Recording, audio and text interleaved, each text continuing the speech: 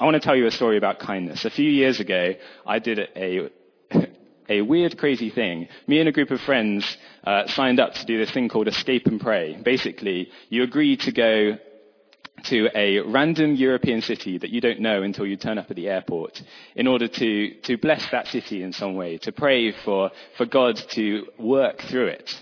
And part of the excitement is that because you don't know what you're doing, there's nothing planned for you. You're turning up in a place and sort of hoping that it's going to work out okay. And so we turned up at Bristol Airport to find we were going to Geneva, probably one of the most expensive cities you could potentially go to in Geneva, each given 20 Swiss francs. And as it turned out, a McDonald's cost about 12. So it wasn't exactly going to get us very far.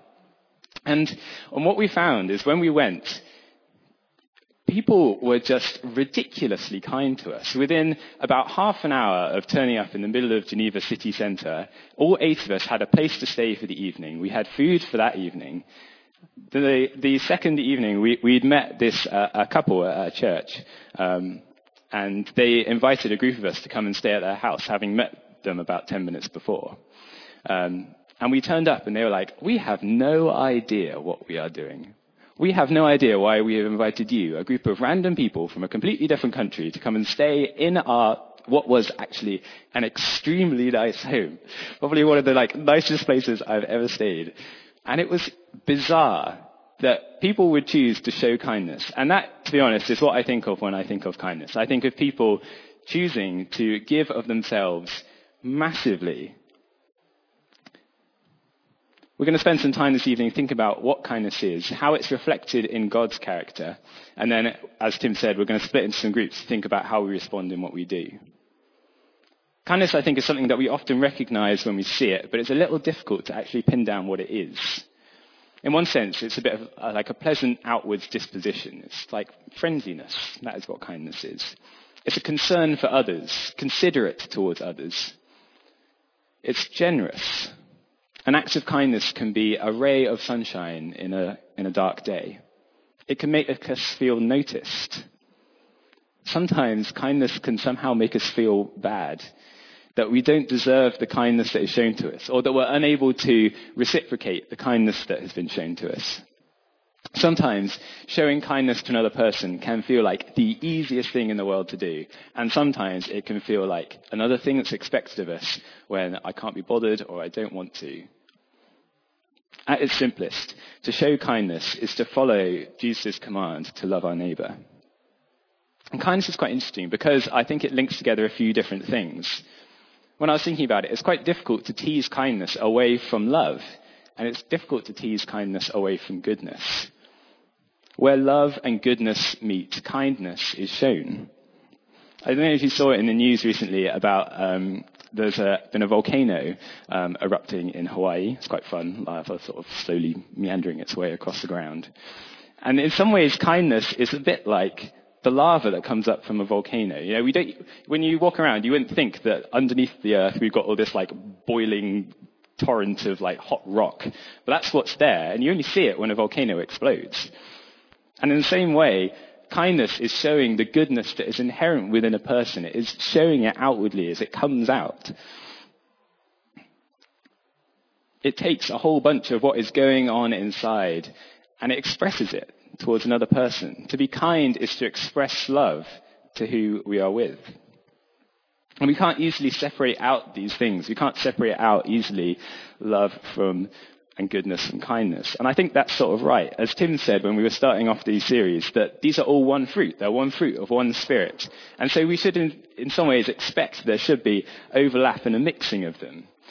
I don't know it's a bit like trying to take a smoothie and separate out the fruits that you had to begin with. It's not really going to work. They're all mixed in together. That's part of the fun of it.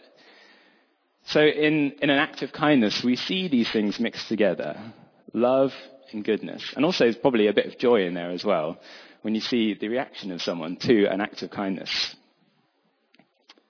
So a helpful thing to consider when we're looking at these fruit of the Spirit is how do we see them in God's character?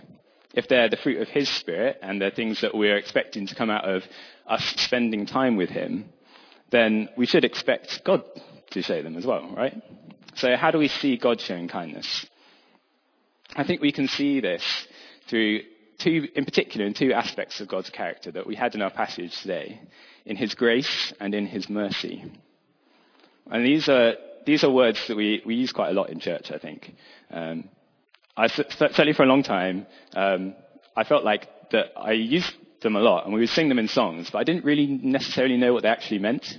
And there was one day in particular I can think of where I suddenly started to understand this word grace and what it meant and why it was really important. I feel like I probably missed the session we were doing it on Sunday school or something and never really got there. And I was like, oh my goodness, this is amazing. So what are they? In a very simplified way, grace is the good stuff that God has given us that we don't deserve. And mercy is him holding back the consequences of what we've done that we probably do deserve. That's a very simplified way of putting it, but it's quite a good starting point to think of, I think. And you can see from the passage we had that is massively important in what Paul says. We had it twice about the richness of the grace of God that is shown to us. And God's grace comes straight out of his goodness. God is the source of every good and perfect gift, is what James says in his letter. And so every day is a gift from him. Every moment to be spent in the world that he has made. God gifts us with everything we have. That's why we say grace before we have a meal, because it is God's grace that has gifted it to us. And God makes these things available to everyone. God provides food and comfort and care for many people, whether they're part of the church or not. It's a common grace of care that God gives to everyone who is made because he loves them. It's interesting to think of the sun and the rain falling on all of this earth, not just on those who are followers of Jesus. The sunset is there to be seen by whoever is looking, whether they know God or not. I think sometimes we have this attitude that it can feel a bit frustrating that certainly for many of us in this country, that there is a security in our circumstances that means we feel like whether God was in the picture or not, we could probably get by okay. And sometimes that can feel a bit strange, a bit like we almost don't need him. But there's also an element that actually, that's because for whatever reason, God is providing for us in this country for all, whether they know him or not. Isn't that a thing to glorify him, that God cares so much for his people, for people who may even choose to reject him? That's what God's grace is. It's offered freely to those who may even choose to reject him. And this idea of a common grace only scratches the surface of what God's grace is. God's grace and mercy are ultimately demonstrated for us in the cross and in the resurrection. As Ben was drawing us to during our worship, that is the core of what it is, of who Jesus is. God came to us when we were still far off, far, far away from him. We see that in the story of the prodigal son. Last week, as I was walking up to St. Matt's, I just came around the corner of Wickham Hill. And as I was walking up the hill, there was a girl walking towards me, and she sort of waved in my direction. And she looked a bit similar to one of my friends, so I waved back. And as I walked up the hill and came closer, it quickly became apparent that I had absolutely no idea who this person was. And we sort of crossed by each other in that awkward, sort of chuckling to one another, just pretending that didn't happen. And it's interesting, but that is the complete opposite of how Jesus describes the Father loving us in the story of the prodigal son, that he sees us coming and runs towards us with open arms. That is the love and the grace that he is showing us.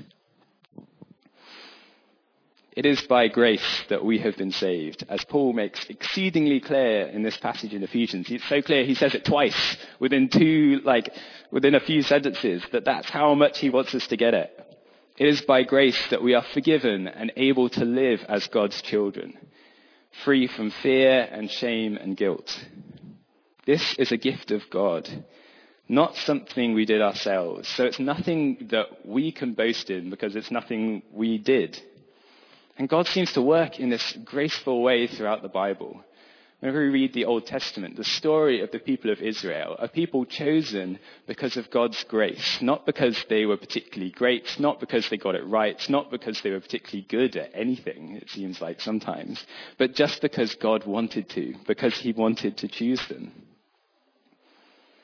For us as a people now, we are in some sense chosen by God, but that's not to the exclusion of anyone else. And that, again, flows from the love that God is showing to us.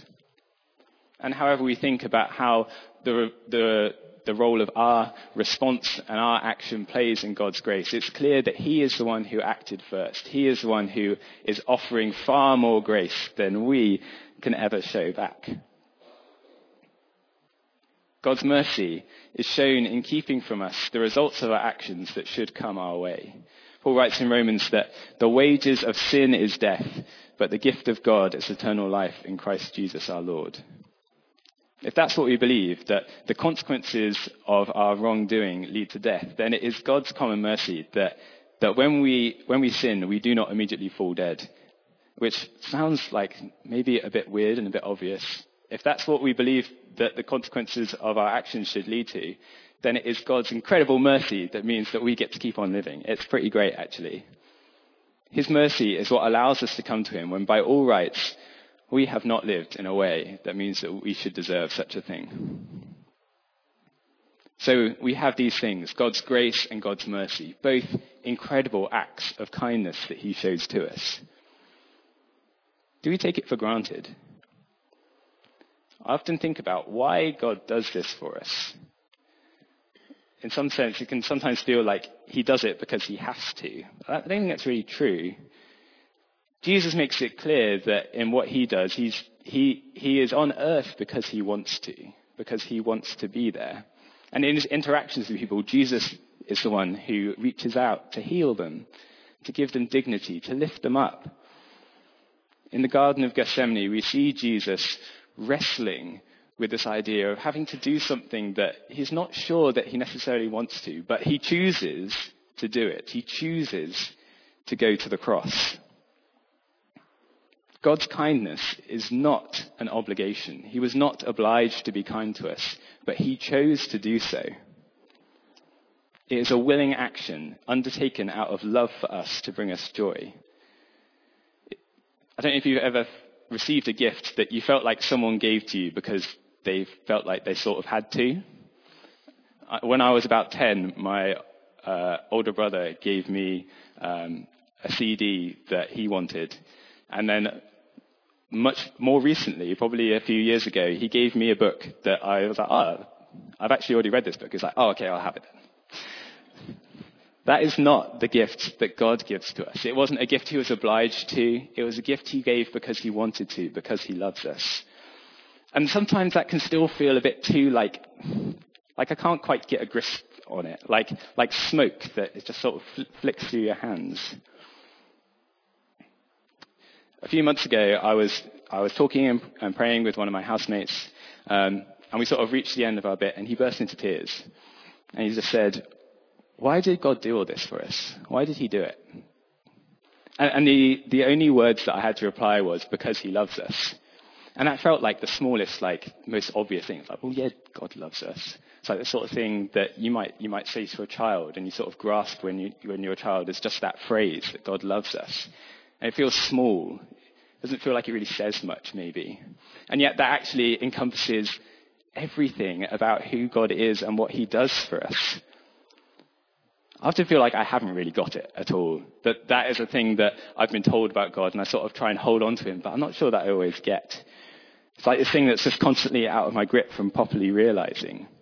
And yet that's why it's so good to come back to the cross, to the resurrection, because in that we see God's love shown for us, and in that we see his kindness shown to us. And that is what causes us to respond to him. Kindness makes love knowable. It's God's kindness that demonstrates his love to us. And that comes out of grace, and that draws us to him. So how can our kindness be like God's grace?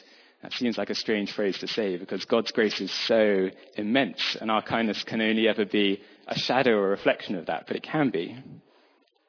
Our kindness, I think, is offered as a free gift without an expectation of a response. We are familiar probably with the phrase that there's no such thing as a free lunch. I think kindness in God's kingdom is free lunches. That doesn't mean that people won't respond or that people won't be changed by an act of kindness. But I guess it just means that if we are kind to someone, we don't necessarily expect those things from them. We can't hold on to the idea that they have to respond. We don't keep a list of who owes us kindness so that we can be kind back to them. That sort of misses the point in some ways.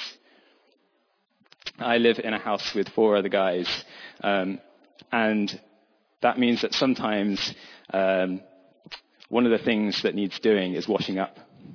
And I know everyone will claim that they are the housemate that does the most washing up. In this case, I know that I actually am. So I think I'm safe. I'm not sure whether anyone here tonight, so I can probably say whatever I like. And it's interesting because it's very easy to get into this attitude of like, oh, I did the washing up today, so I don't have to do it. I don't have to do some more, or like it's so-and-so's turn to do some of this. And to use washing up as an act of kindness to my housemates means choosing to forego any of that. That I have to choose to lay aside the possibility of using it as a threat over them or as a thing that they should feel obliged to pay me back for. And that's a small, silly example, maybe. But I think it shows some of the truth of what kindness should be and what it can look like. Kindness, I think, is bestowed to those who do and do not know Jesus. It's not a thing that is purely for us within this family here or for those who know Jesus. And it might look slightly different for those. We want church to be a place where we are kind to one another, but that doesn't mean that we keep it for here, but we go out to be kind people in the world that show the love of God to all. I've spoken quite abstractly now about kindness for what is apparently a short amount of time. I think this would be a good point to split into our groups to think about these different ways that we can put God's grace that he has shown us into action.